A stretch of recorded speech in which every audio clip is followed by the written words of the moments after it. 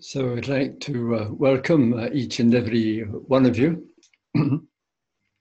And uh, this evening, I would like to actually dedicate this period of time. And the dedication is to Rob Berbier. I'll take a couple of minutes to speak about him. And the thread of the time that we have together will be in due respect to his teachings and that which he offered and shared with so many people. The numbers this evening are a little on the modest side. That's a little bit because we've been so full with one retreat and then this teacher training course, mindfulness, and just got underway when the other one finished.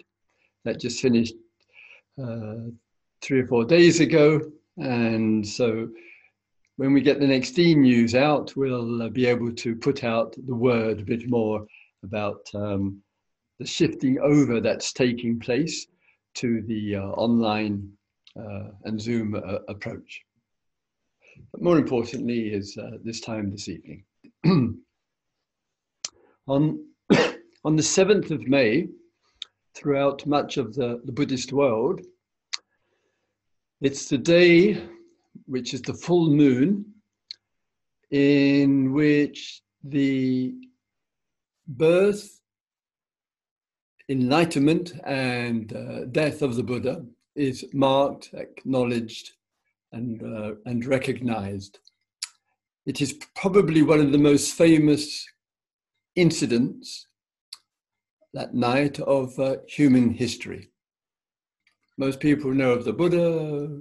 They've heard that he sat under a tree and woke up to what really mattered with life, and so forth. Rob Berbier, for the past 5 to 6 years, had extraordinarily been dealing with one of the most severe forms of cancer, pancreatic cancer, losing more than a third of the cancer in surgery, plus I think maybe 20% of his intestines, on very fierce medication, chemotherapy, of course, and using complementary alternative medicines as well.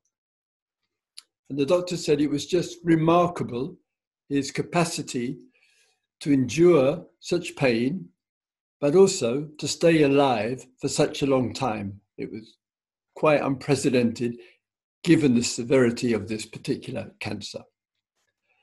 For quite a few years, more than 10 years, he was the resident teacher at Gaia House. That's a retreat center just 15, 20 minutes away from where I'm sitting, where I live.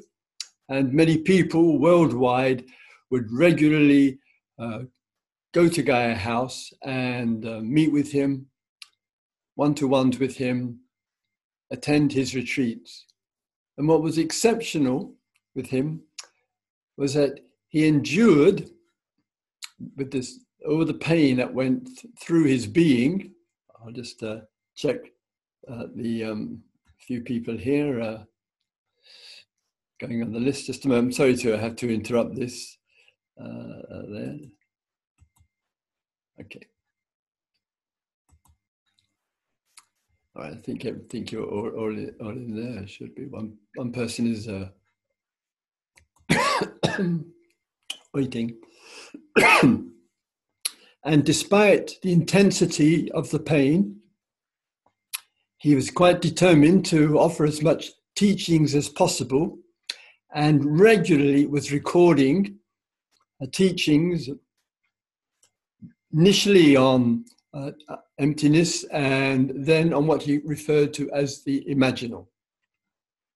And this was a moving consciousness, one might say, into really fresh and new directions, a real explosion of creativity around consciousness and the imagination. And what I would like to do this evening, which falls as it usually does on the Sunday evening wisdom series, is for the first part to offer a guided meditation I will make the theme of emptiness on this period. Then following on from that, there is his well-known book, which much loved book. I've got it right here in front of me. You may be able to see it through the light. It's Seeing, pardon me, Seeing That Frees. And then beneath it, it says, Meditations on Emptiness and Dependent Arising. There's a 400-page volume. And with the talk with you this evening, I highlighted a few sentences there. Would like to offer a short comment on a few sentences that I've picked out, which I have here.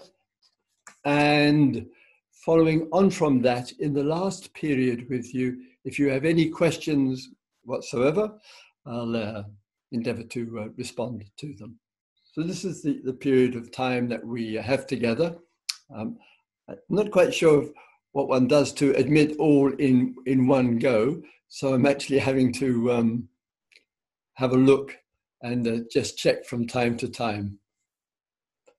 So let's anyway have our 20-minute sitting meditation together.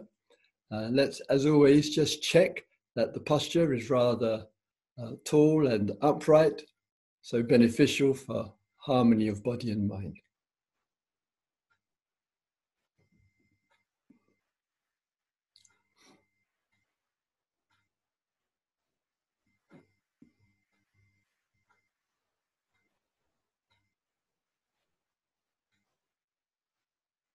Just sitting.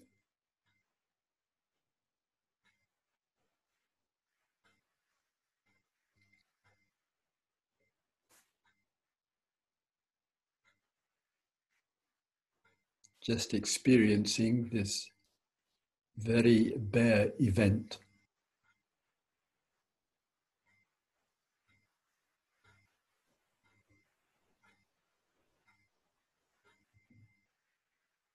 Allowing this to be the priority.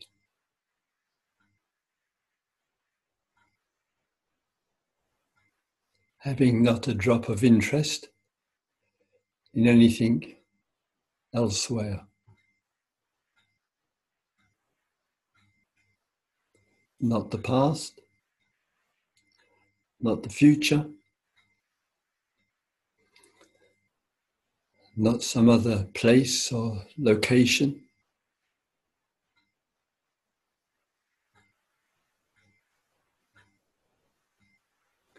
So it is just this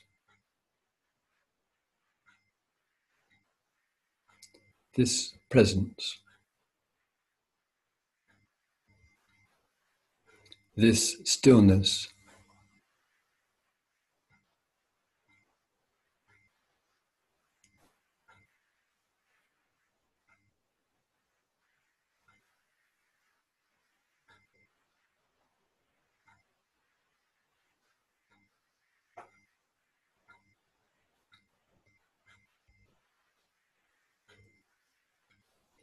And as we quietly abide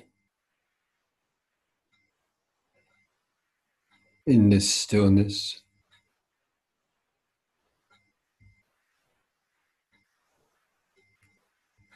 the mind is empty of all that accumulated knowledge and information.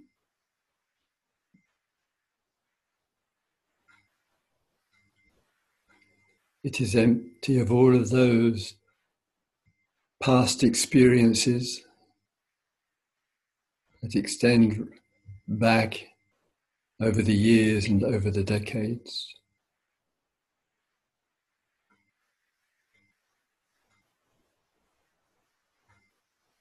It is empty of everything we have ever done.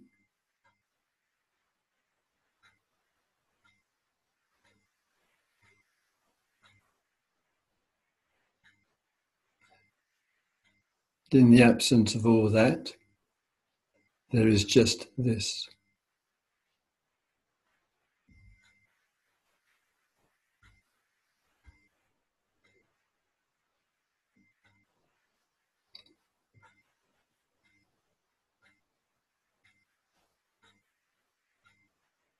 In the experience of just this, it is empty of future planning,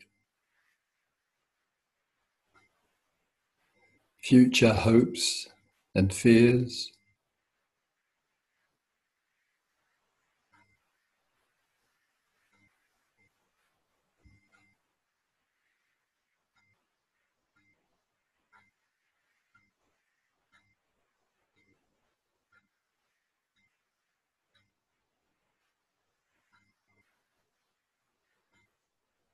It is empty of what is happening somewhere else,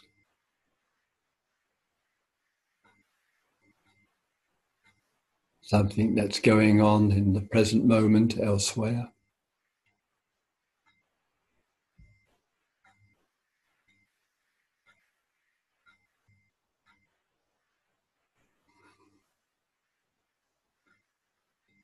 So there is just this.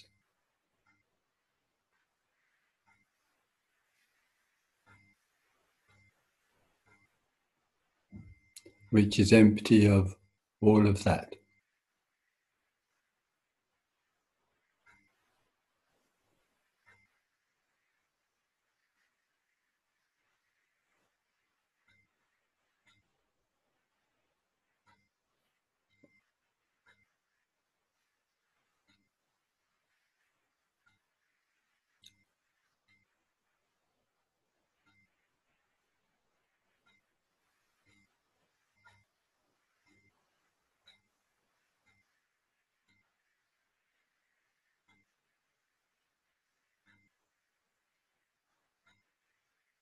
So there is an abiding, a dwelling, a resting in this.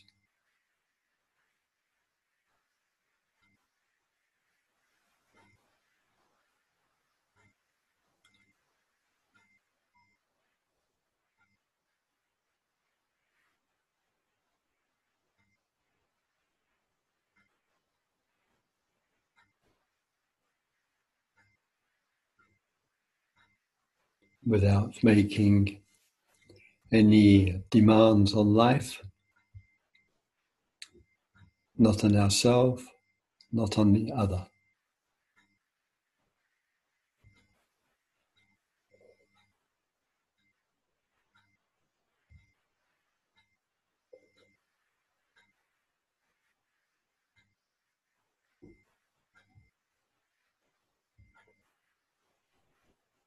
Ourself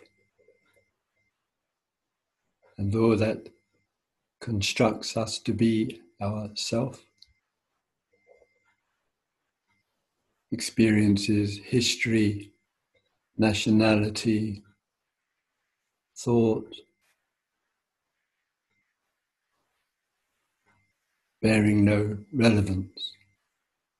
All that we describe as ourself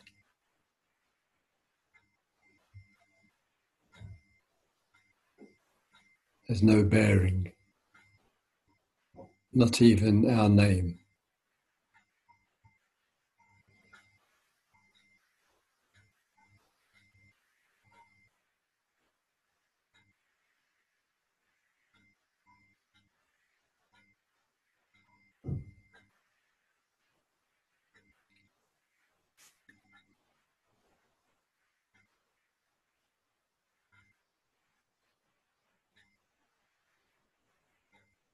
What is just this?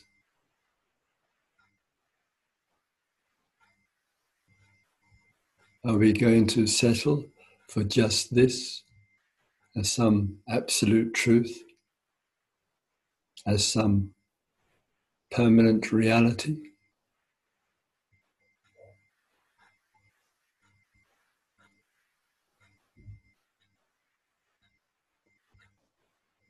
Are we going to give substance to just this?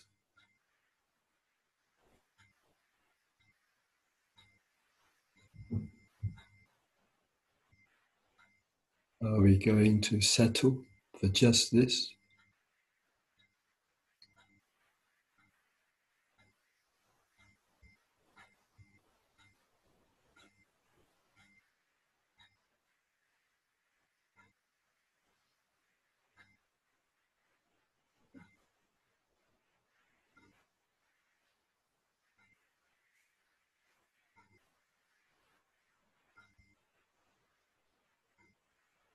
Why would we ever want to settle as a goal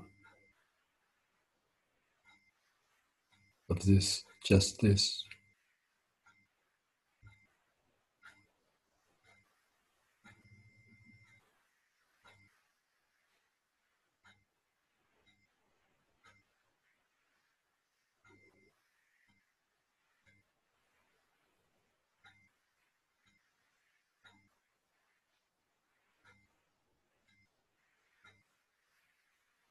What is this?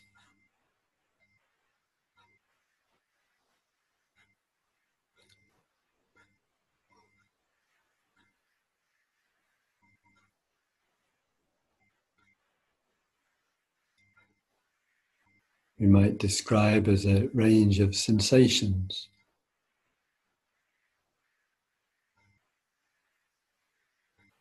emerging out of the body.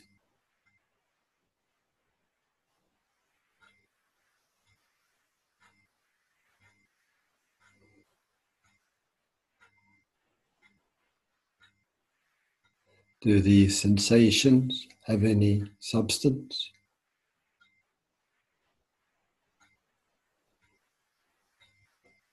Or are they dependent on the physical form, on energy, on consciousness, on connection, on the environment, the ground under our feet, the light?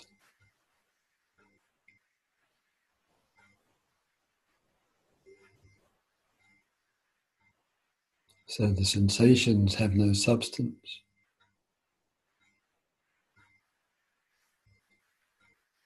Does what we hear right now, person's words traveling through the air, through the technology,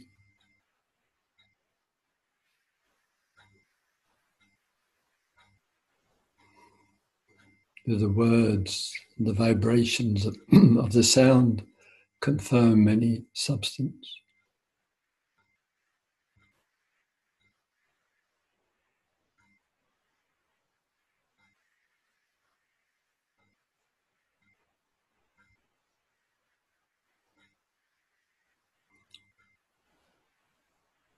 That which we see, can that which we see be seen without the seeing, without the seer?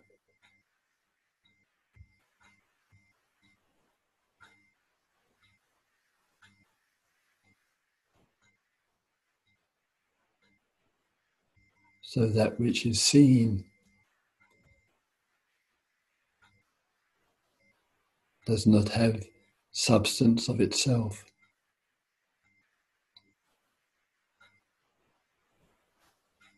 but the way it is seen is dependent on the eyes, on the seeing.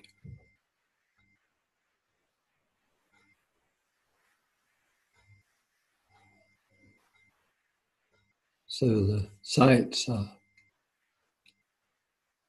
empty of substance.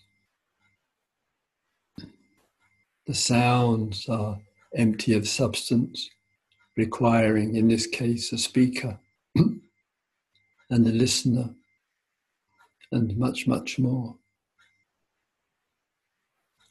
And the sensations in the same way.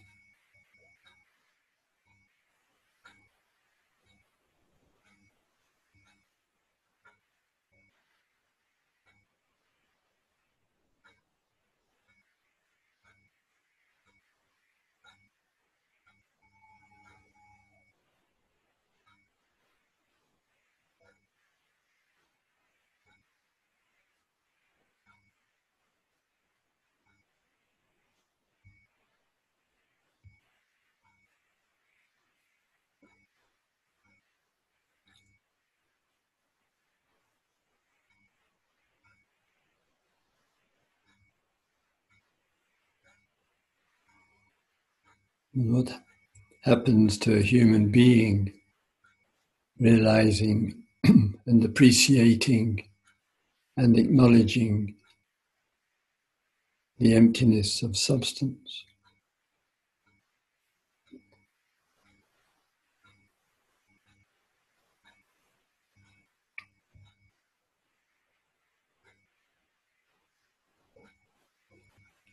What is this expansion which is not confined to just this?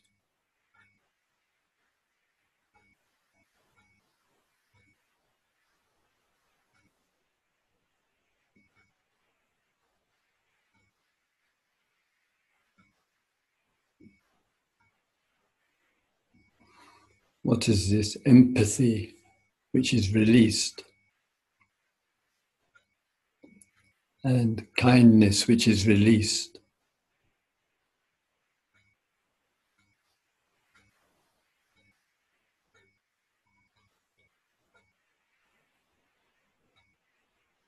Recognizing and knowing the suffering that arises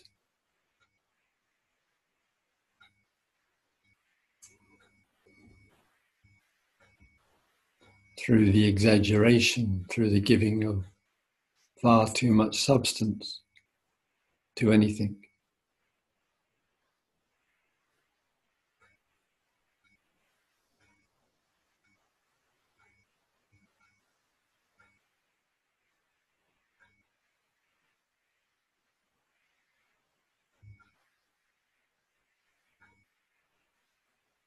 That the seeing of emptiness is simultaneously the release of clarity, of wisdom, of empathy and kindness.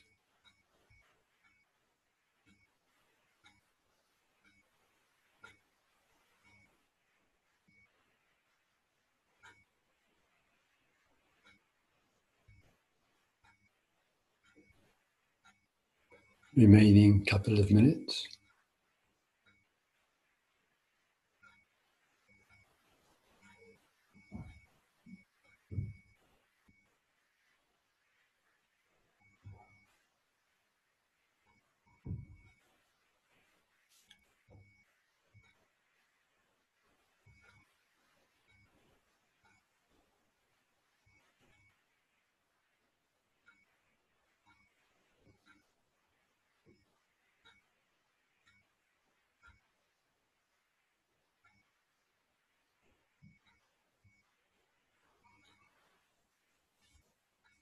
May all beings see deeply into the field of human experience.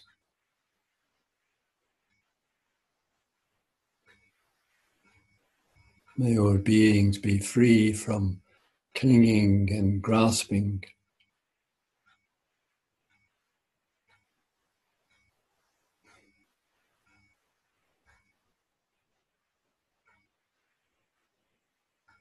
May all beings understand emptiness and the love that emerges.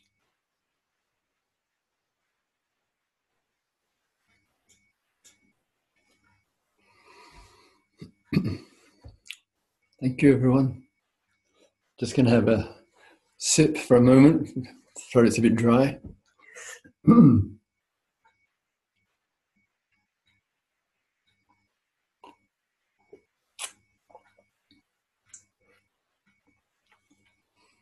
Right. So, how are we doing? Allah, time's rolling by. So, 15 to 20 minutes. I've got some quotes from Rob. I'm going to read out a few, see how many I get through in the 15 to 20 minutes, and then we'll pass over to you if you have any responses or questions. Let me.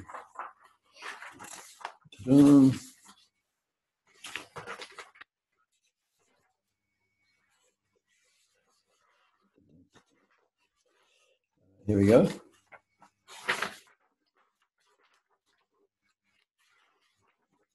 So you'll need you'll need to be in good form with your ears this evening to listen. This is not your everyday coffee conversation, I can promise you. But here we go. I hesitate to read even the question, the comment. It's such a tough one to start off with. Oh, this is on page 19 of the book I just showed you. Ultimately, it turns out we cannot say things are fabricated, nor that they are not fabricated. Now, how about that for a one-liner? We could meditate on a sentence like that for your next 10 retreats, and it wouldn't be a waste of time. All right. So here's the view. This is the comment. There's a long tradition of this, of commentary on precious texts. So this is Rob's text is precious. So we look at the world. Quite often we look at the world in terms of a simple division. It's unhelpful, it's unhealthy, and it's not seeing clearly.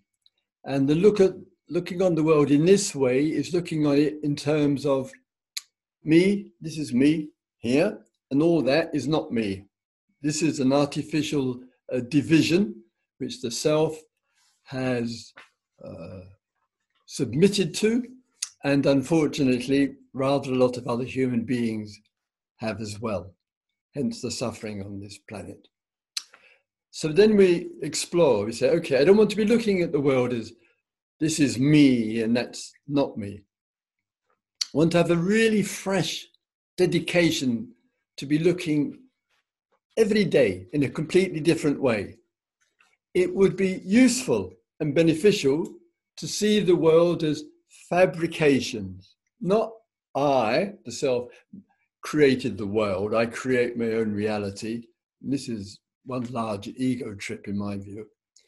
But more, there are these constructions, fabrications. They fabricate, they come together like a piece of fabric with lots of patterns in. It fabricates together. It's composed together. So I'm sitting with you, we're sitting together, and in this sitting together, it's a composition. It's a fabrication. It's all come together. We didn't dream it up there. And we might conclude that, oh, life is just full of compositions. It's full of constructions. It's full of forms. And with that view, it's certainly preferable to living in this is me, that is not me, and all the conflict that goes with it. But I don't think it would be fully satisfying.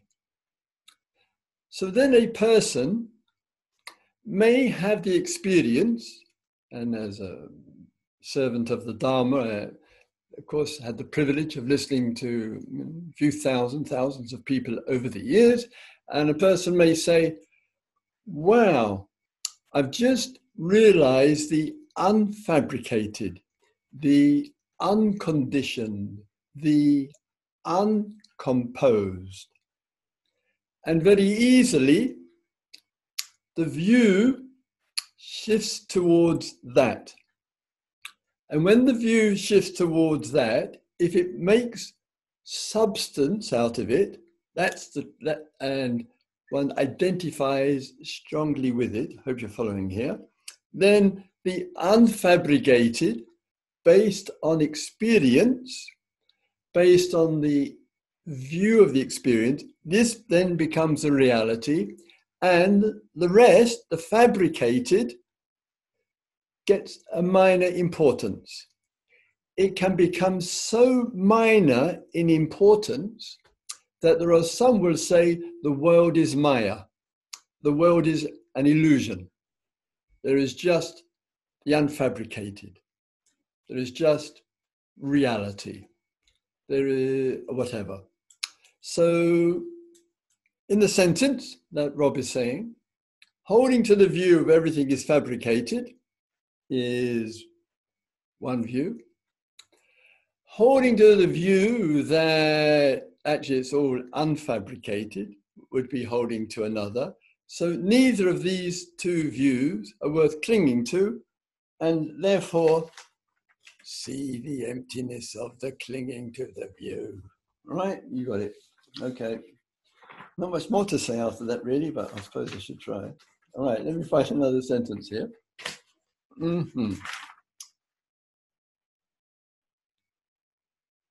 This I really like. Doesn't mean much comment on, but it's genuinely worth remembering. Yeah. Rob was an extraordinarily realized human being. Had the privilege of knowing him forever and ever. And his great service to people, spoken of with such immense love and affection. The people traveled all over the place to go and listen to him. And one of these remarkable sages and mystics and visionaries and activists. Rob was something. All right. He says this is a loose definition of insight. It's not loose. It's a fantastic definition. Any realization, understanding, or way of seeing things brings about, to any degree, a dissolution of or a decrease of dukkha. Brilliant. I'm going to repeat it so you can remember it. I'm going to change the wording. An excellent definition of insight. It's not loose, excellent definition. Any realization, understanding of way of seeing things which brings about, to any degree, a dissolution of or a decrease in dukkha. Wonderful. Bless him. Next line. This is really this is a lovely one. We come to know beyond doubt, mark the words, beyond doubt, that happiness is possible for us in this life. Of course, this is on page 41. The previous was on page 29. And I think the reminder of this is really important, because in moments of turmoil, trauma, confusion, one feels frozen. The brain can feel frozen, the thought can feel frozen, the emotion,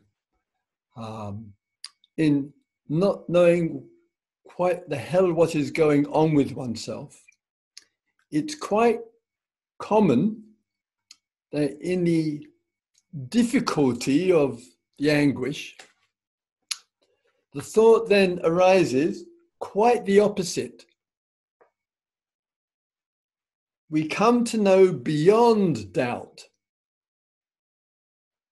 that happiness is possible for us in this life.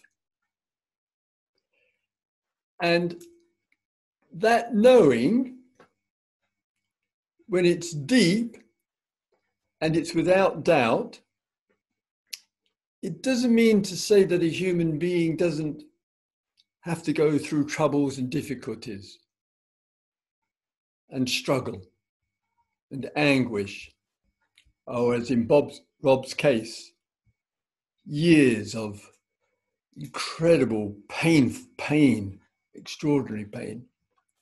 But the person, the human being, knows without doubt that in spite of this which is going on, happiness can still come through. It may not come through in the midst of the difficulty, but there is a knowing it will come through. And when I spoke to Bobbia, he told me, amongst the many insightful things he mentioned, and one of them was in the night. And those of you who, like myself as well, have been, sick in the night with great pain in the night. I'm going back to my 10 years in the East and some of those times there especially. And the night seems incredibly long. One is kind of waiting, kind of praying, for the dawn to come, for light to come, whatever the health situation is. And he said to me that he would just sit on his pillow, used for his head, and just meditate and just stay with it, with the equanimity, he said, and just work with all this pain that ravished the body there. And knowing it would change, and knowing there would be relief would come, and knowing happiness would come. He had no doubt about it. That's what deep realization is. It doesn't, with the pain, it doesn't have the power to generate for the wise that those fears and doubt, I'll never be happy again, or I don't deserve happiness, or I can't find any happiness. So even in the midst of it, in the deep, there's no doubt. And teachings are not the promise of permanent happiness, but they are showing us the possibility of knowing happiness and having no doubt about it, and it can emerge. And the glasses. Talk about dependent arising. Glasses are the living proof of it. All right, here we go. So that was on page 41.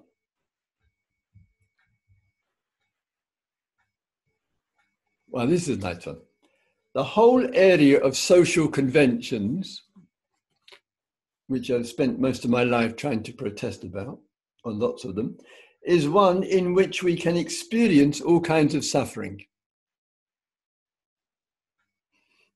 Not to underestimate the social conventions and how much suffering can be in social conventions.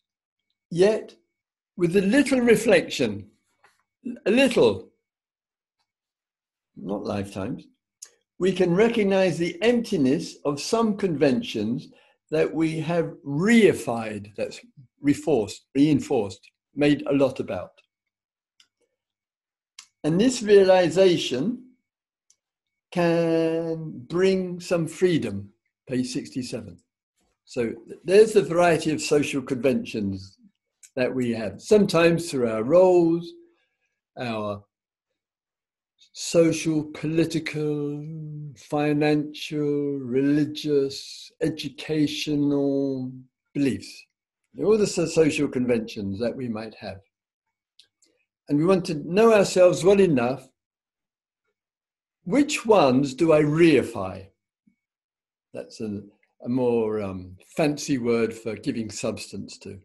Which ones do I exaggerate to the point that my peace of mind and happiness and contentment is dependent on, whatever that might be about? And that could be meditation, you can reify that, and Dharma practice, and a relationship, or whatever.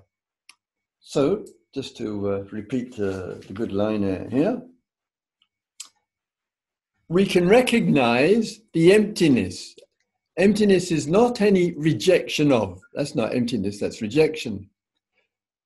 The knowing of the emptiness of is I have a relationship with, I have a connection with these social conventions there, but I have not given them the power for me to identify that it's going to cause a lot of suffering. But we've got to know where we're vulnerable, which kind of social conventions. And there are a few around. I'm hoping one day we can start working on changing lots of these social conventions. Anyway, that's another story. I like this one, Rob. This is a good one. So it was always Rob Berbier, the resident teacher of Gaia House. This is how when people say, who's Rob Berbier? Oh, the resident teacher of Gaia House. This is the common one-liner that was used there. So then he makes a comment on this. We should remember this too. It's a very good point. I need not conceive.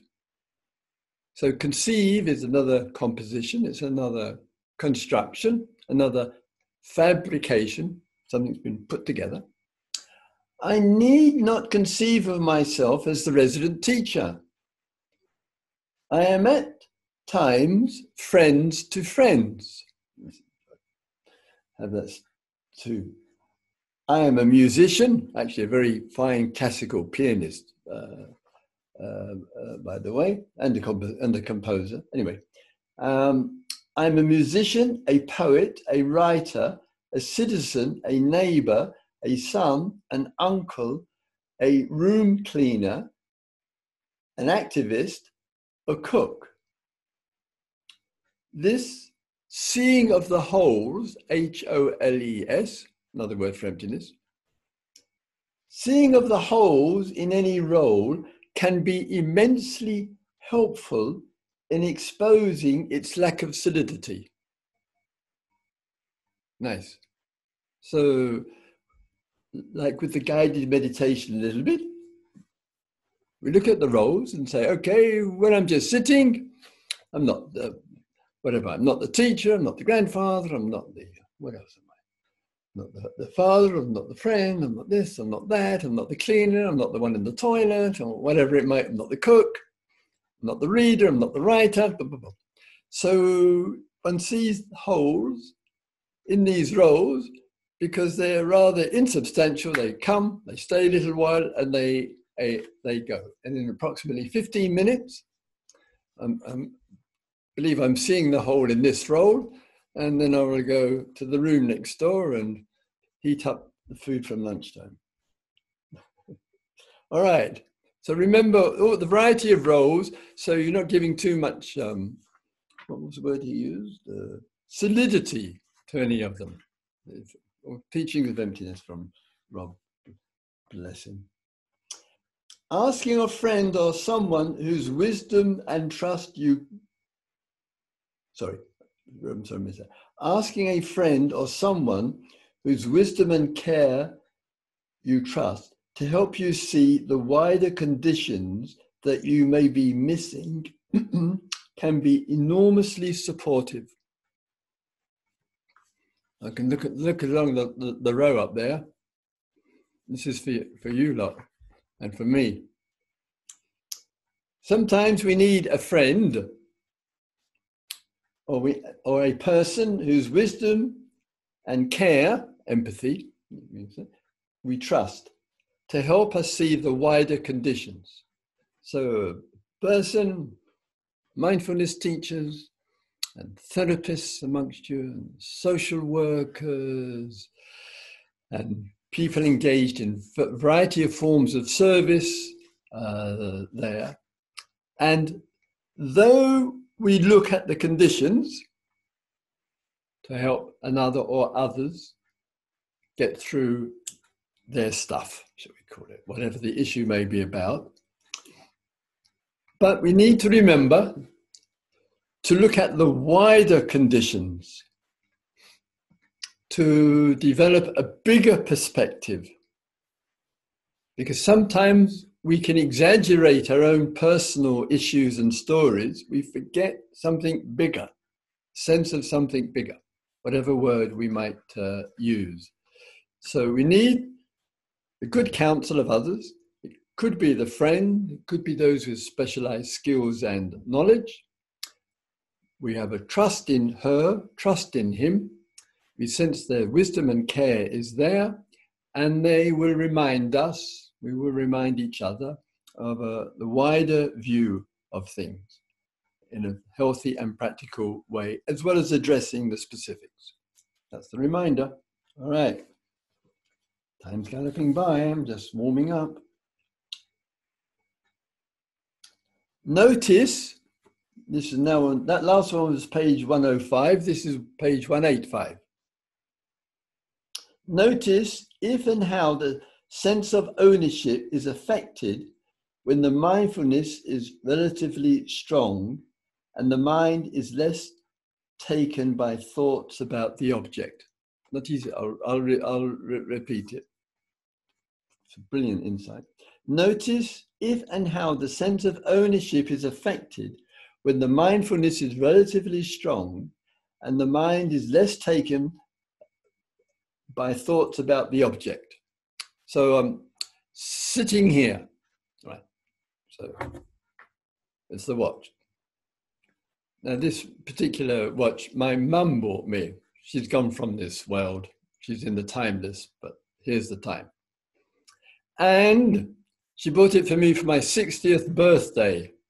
So it's old, 16 years old. And it's been on the wrist most days of the week, etc., etc.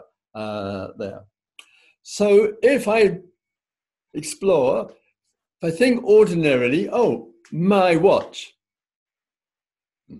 My watch. This is mine. It's not yours. It's mine. This thing is keeping me in time. Never. But anyway, that's the thought. But then, when the mindfulness is relatively strong, no promises here from Christopher. So look at it, and instead of, now says 10 minutes to 8 o'clock, by the way. And look at it, relatively strong. Look at it. The idea that it's my watch actually starts getting less. And it's a watch. That's all it ever was. It's a watch. Just because it happens to be on this guy's wrist and not on yours is no reason to call it mine. It's a very poor excuse. So the mindfulness looking at relatively strong, so not absolute, no big time, relatively strong, can shift that my off and just see it more clearly as it is. And that is precious. That is precious. Says he as he drops his sheets of notes. All right, here we go. All right, one or two more. There's lots of them. So many of them could spend more time with you, however.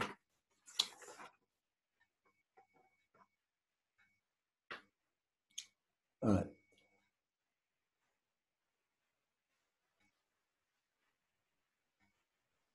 All right, this is a nice one. They're all excellent. I loved it. This is page 251. Through letting go of clinging and more totally and deeply, the world of experience fades and ceases, and seeing and understanding this is of great significance. I repeat.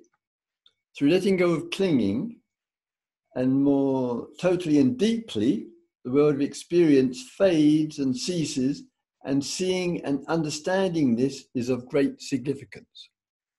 This is a really precious insight and revelation. So, clinging, the actual Pali word, is inflaming a situation. That's what the Pali root means, to inflame something.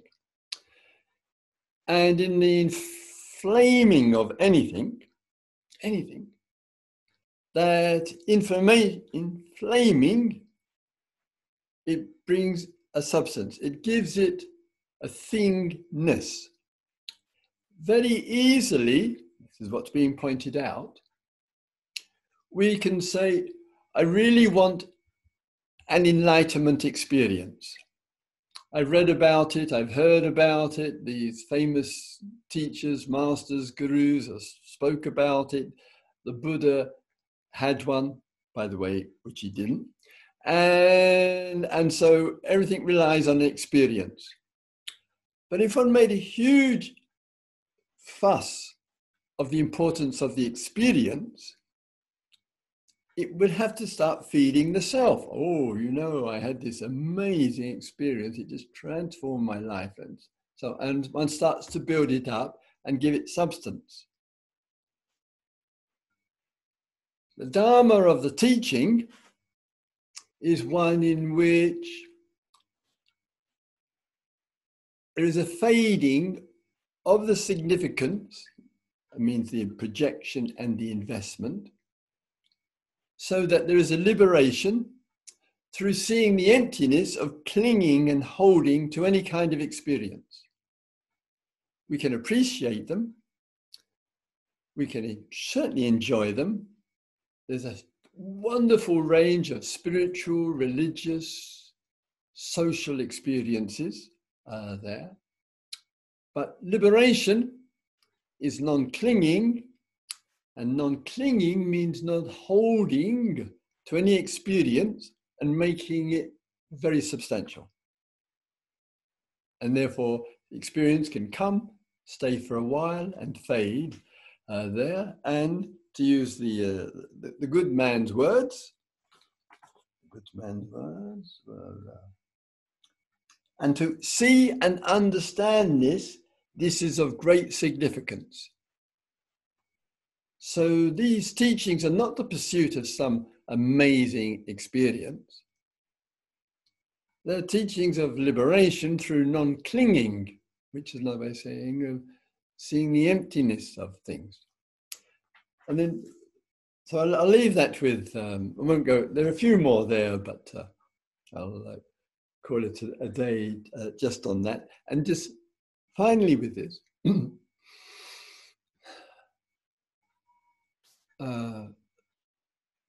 a way, Rob Berbier is in the tradition of the Buddha, and then the great exponent of the teachings on emptiness, Nagarjuna, whose Mula Majjhima Karika, is a series of verses which give precious comment. And there is lots of interest and curiosity in this aspect, understanding of emptiness. It is important to point out that in the around 10,000 discourses of the Buddha, ranging from 2 or 3 verses to 10 or 15 pages, which is the kind of background there, I'm not sure how often the word emptiness appears in these 10,000 discourses. I must count sometime, maybe in 30 discourses. So it's not fundamentally important to really understand the meaning of emptiness. It's an avenue, it is an open door, and there are many other ways to understand, which brings the wisdom, the freedom of being, and love and empathy for others. So it's important to recognize and get a proper perspective. Because sometimes people will say to me regularly, "Oh, Christopher, I hear about emptiness. I'm trying to understand it. I just don't get it." You don't have to. It's just one avenue of approach. And sometimes even in every day conversation as well, you and I might be talking to someone and the person says to us, "You know, I had this experience and I put so much projection into it and importance into it. You know, God, how did I do that? God, I really see the emptiness of doing that." So sometimes we have some clarity and insight, and we really see the emptiness of projections and fantasies and kind of abuse of the imagination and holding on to anything or anyone. And so for some, the word rings okay. Others, it's just not their cup of tea. Important to remember that, not to exaggerate and make a thing out of emptiness, which is slightly ironic anyway. All right. So let's just have a quiet minute, and then I'll, few minutes if you have any questions. And the usual form, there's the chat, which enables you to write it, or if you wish it to be spoken, I'll endeavor to respond with the spoken. And if you do, remember to unmute in order to speak. Okay, but let's have the quiet minute for a moment.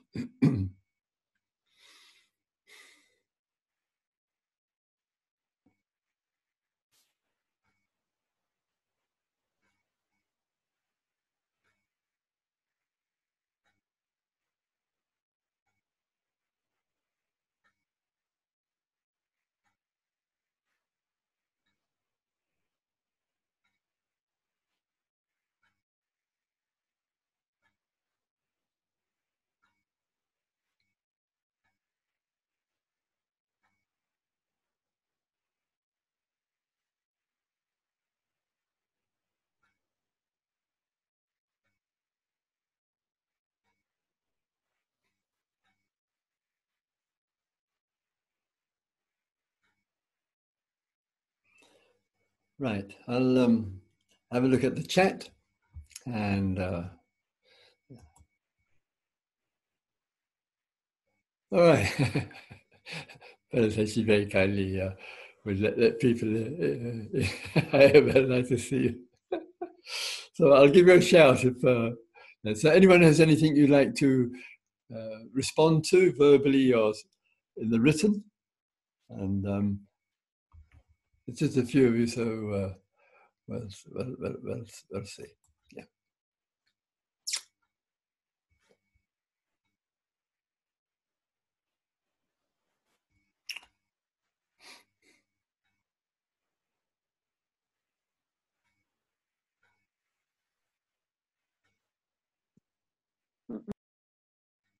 Yes.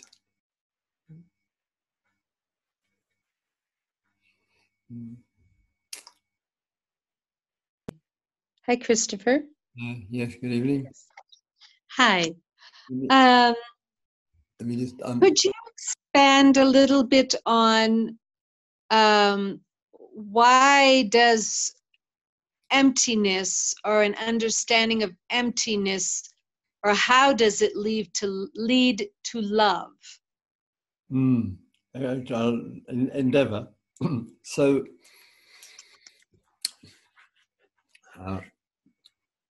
in a way, non-love, the absence of love, is a kind of contraction.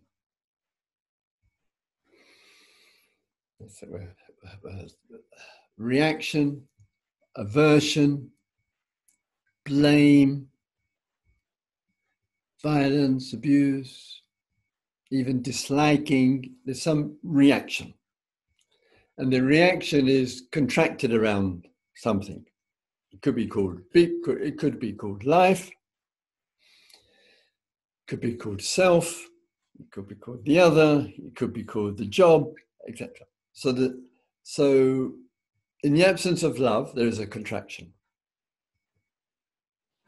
And the contraction is to give that selfness, to give it substance, to make a thing out of it.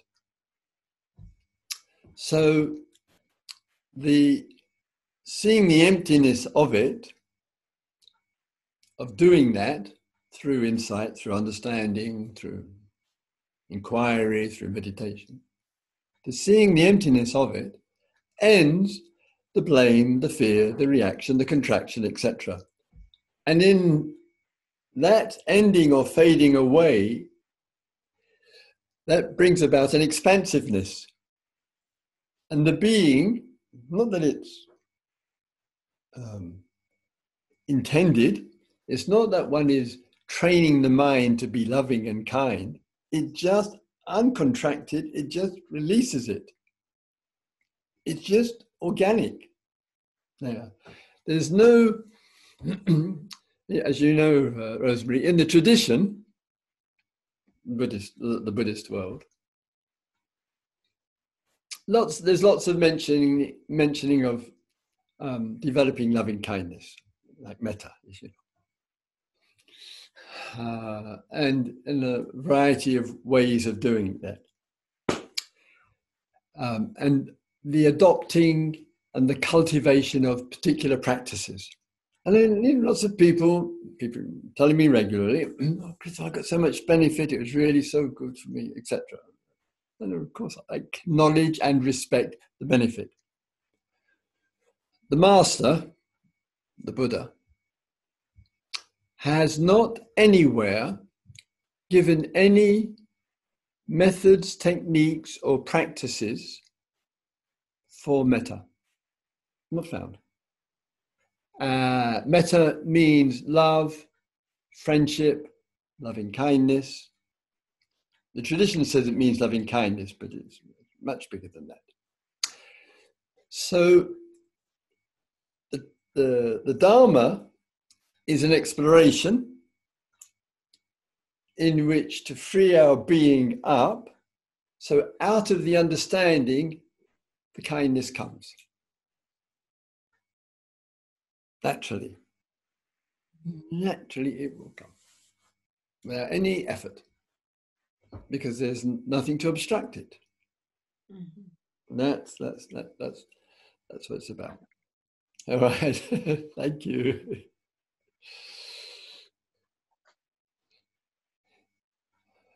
Right. Another question. You can always, dip out. It's turned 8 o'clock here, turned 9 o'clock. For some, begin a bit late. And for Bella, it's 10 o'clock. Anyone else? Any response?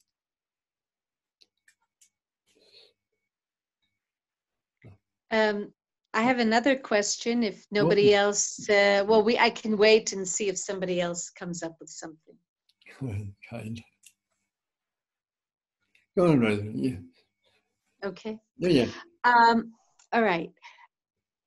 This idea of emptiness. Mm-hmm. It seems to mean something a little bit different when I read different texts or different things. As what, and sometimes it seems to be emptiness is kind of a dissolving of something, a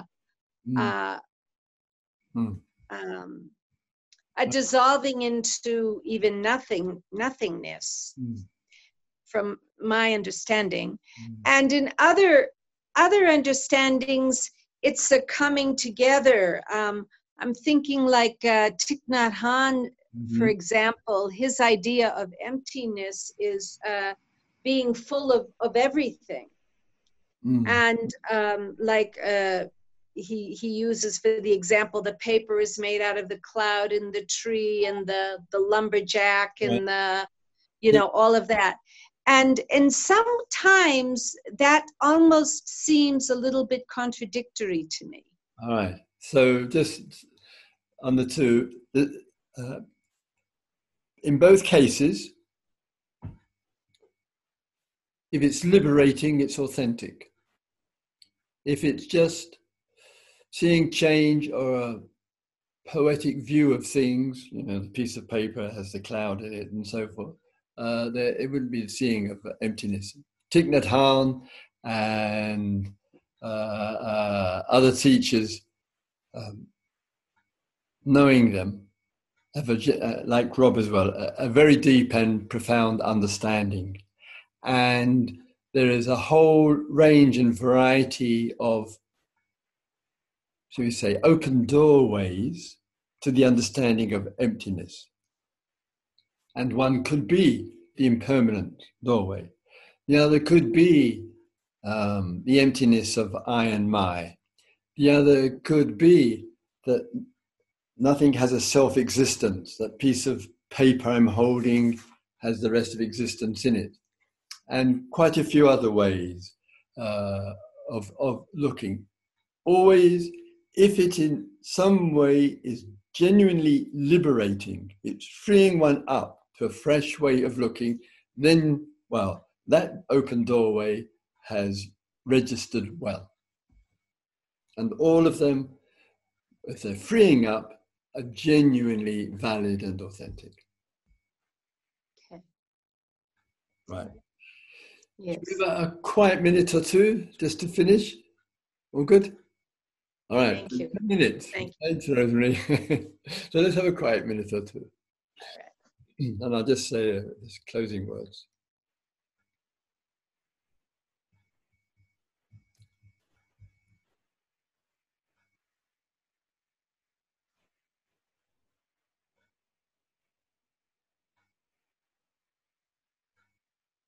On behalf of the entire Sangha around the world, I would like to express our gratitude and appreciation to Rob Berbier for his steadfastness,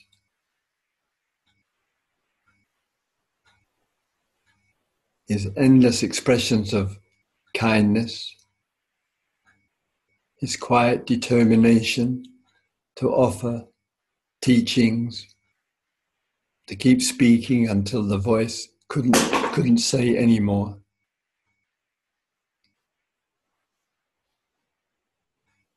I'd like to express as well various women and men in the Sangha who are available, supportive, 24 hours a day with Rob. On the numerous occasions when he gave us the update on his condition, of the respect and affection he had for all those who constantly gave him energy, gave him so much support.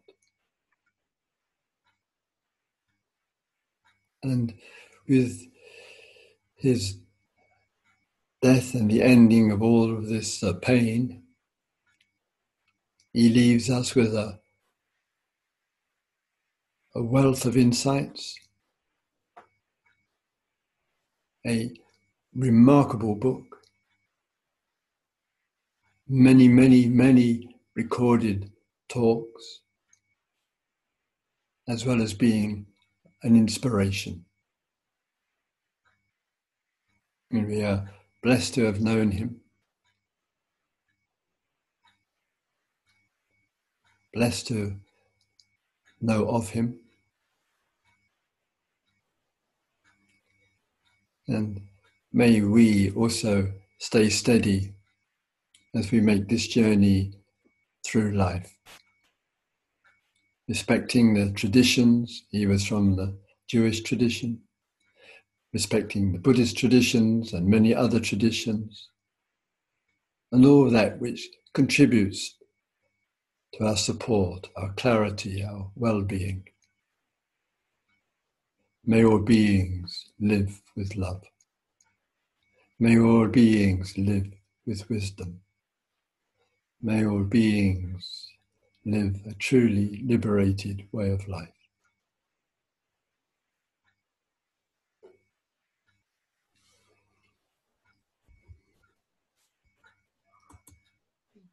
Thank you, Christopher.